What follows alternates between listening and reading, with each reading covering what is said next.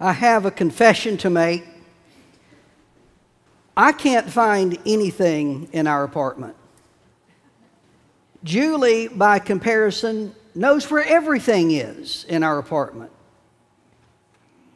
I don't know how she does this, but it's astounding. It's like she has this catalog, this file in her head that she can access just like that, knows where everything is.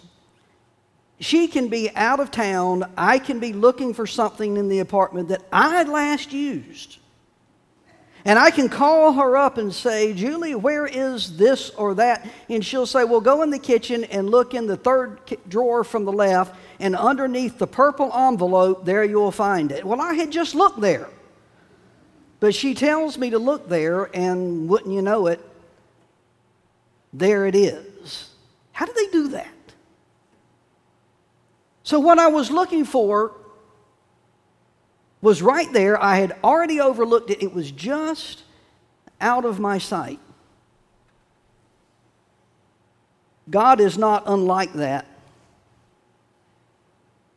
The God that we worship, we see evidence of Him, but we don't see Him every day walking around during the week. We don't see Him in every moment, but He's always there, just out of our sight. 735 years before Jesus was born, Ahaz became king of Judah. He proved to be not a very good king. Evidenced by this, one of the first things he did when he assumed the kingship was he made this political alliance with the nation of Assyria. Here's why. Assyria at that point was the biggest, baddest nation in the world, and they were stumping around all that part of the known world, taking over one nation after the other. So King Uzziah decided that it would be smart to become one of their subservient states by choice. Maybe they would go easier on them. I mean, after all, Assyria was just this war machine. They had spears and soldiers too many to number. They had horses and chariots, all the things that would make them undefeatable by a nation like Israel. So King Ahaz decided to go ahead and make an alliance with them. Here's why that was a bad thing. The king of Judah was supposed to lead the people of God in Judah, not only politically, but also spiritually. Spiritually, the king was charged to make sure that the people of Judah trusted for their sustenance, for their security in God and God alone. Well, you can see how that this alliance with Assyria would mean they were trusting not in God, but in the nation of Assyria. They were trusting in the chariots and the soldiers and the spears of Assyria, these things they could see, more so than they were trusting in the God who formed them that they couldn't see. In the midst of this, God gives the prophet Isaiah a vision. The God that we usually can't see throughout most of our days suddenly became visible in this vision to Isaiah. He could see Him high and lifted. It was an amazing, awe-inspiring vision of the one God that usually exists outside of our sight, but all of a sudden Isaiah could see Him. And as part of the interchange in this vision, God asked a question that was clearly intended for Isaiah. And the question was, who will go for me? I got a job that needs doing. Now, he doesn't even say at this point what the job is. God doesn't. But without even knowing what the job is, Isaiah in his enthusiasm says, well, I'll go. Don't know what the job is yet, but Lord, if you need it doing, I'll do it. I'll go. Who will go for me?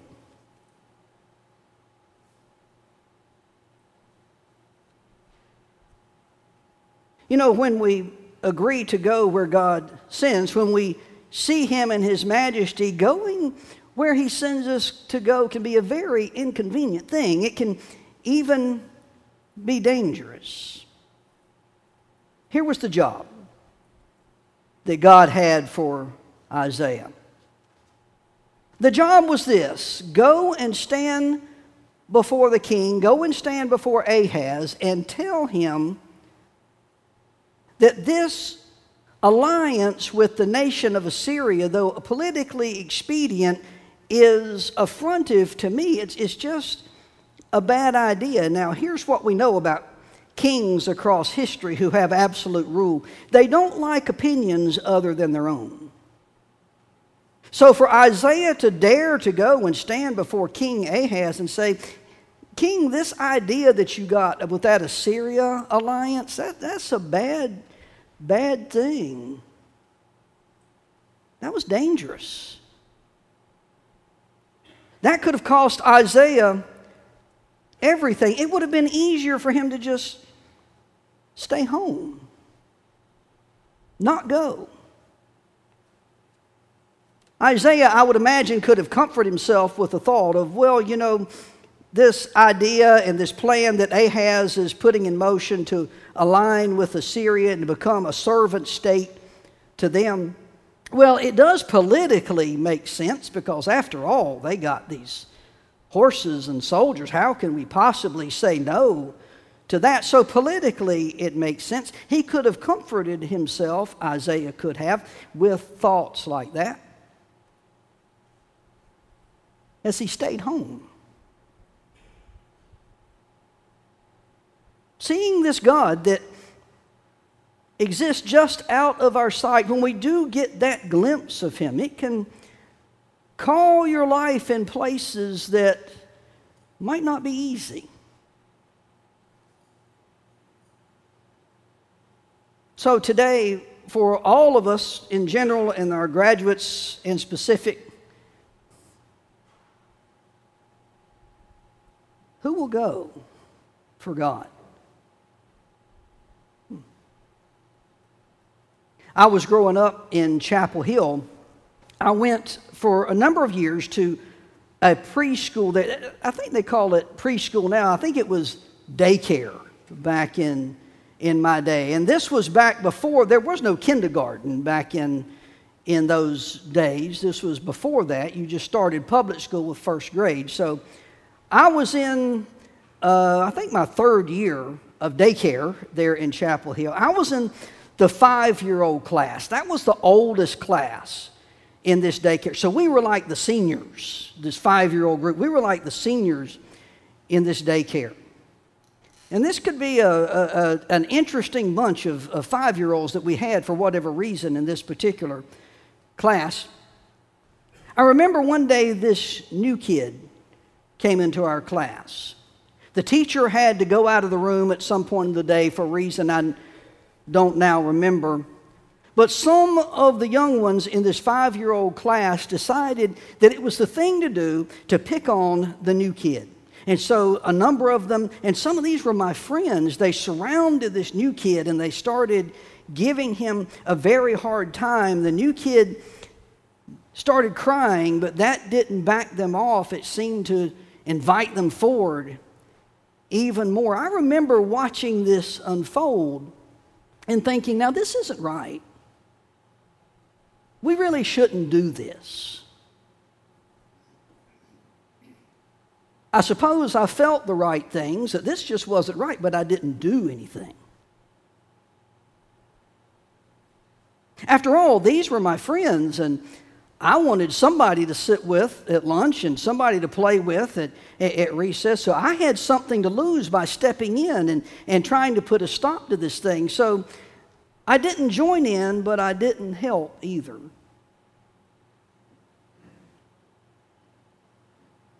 Who will go for me?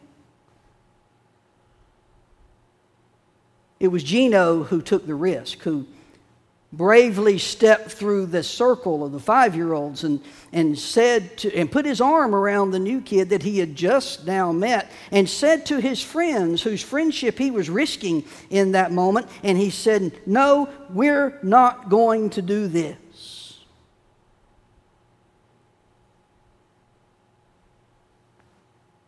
Who will go for me? Well, I wasn't willing to risk the friends that I could see in favor of doing what's right.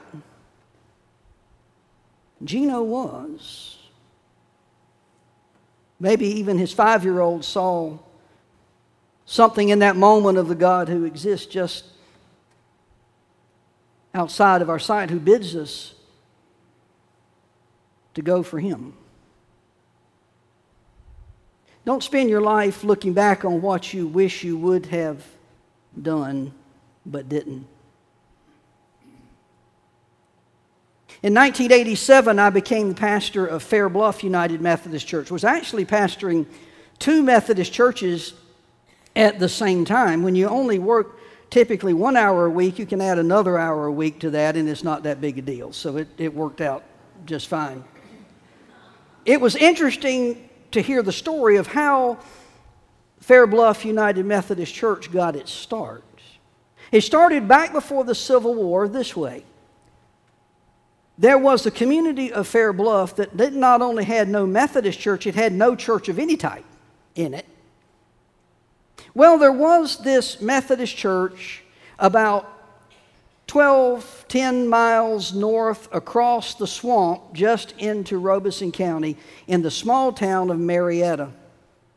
It was being pastored by a Methodist pastor named John Olive. He heard that there was no church, nobody preaching Jesus in the community of Fair Bluff, about 10 miles away, through some of the thickest swamp that God ever made. And there was no road, so thick you couldn't even get a boat through there. On foot or horseback was the only way.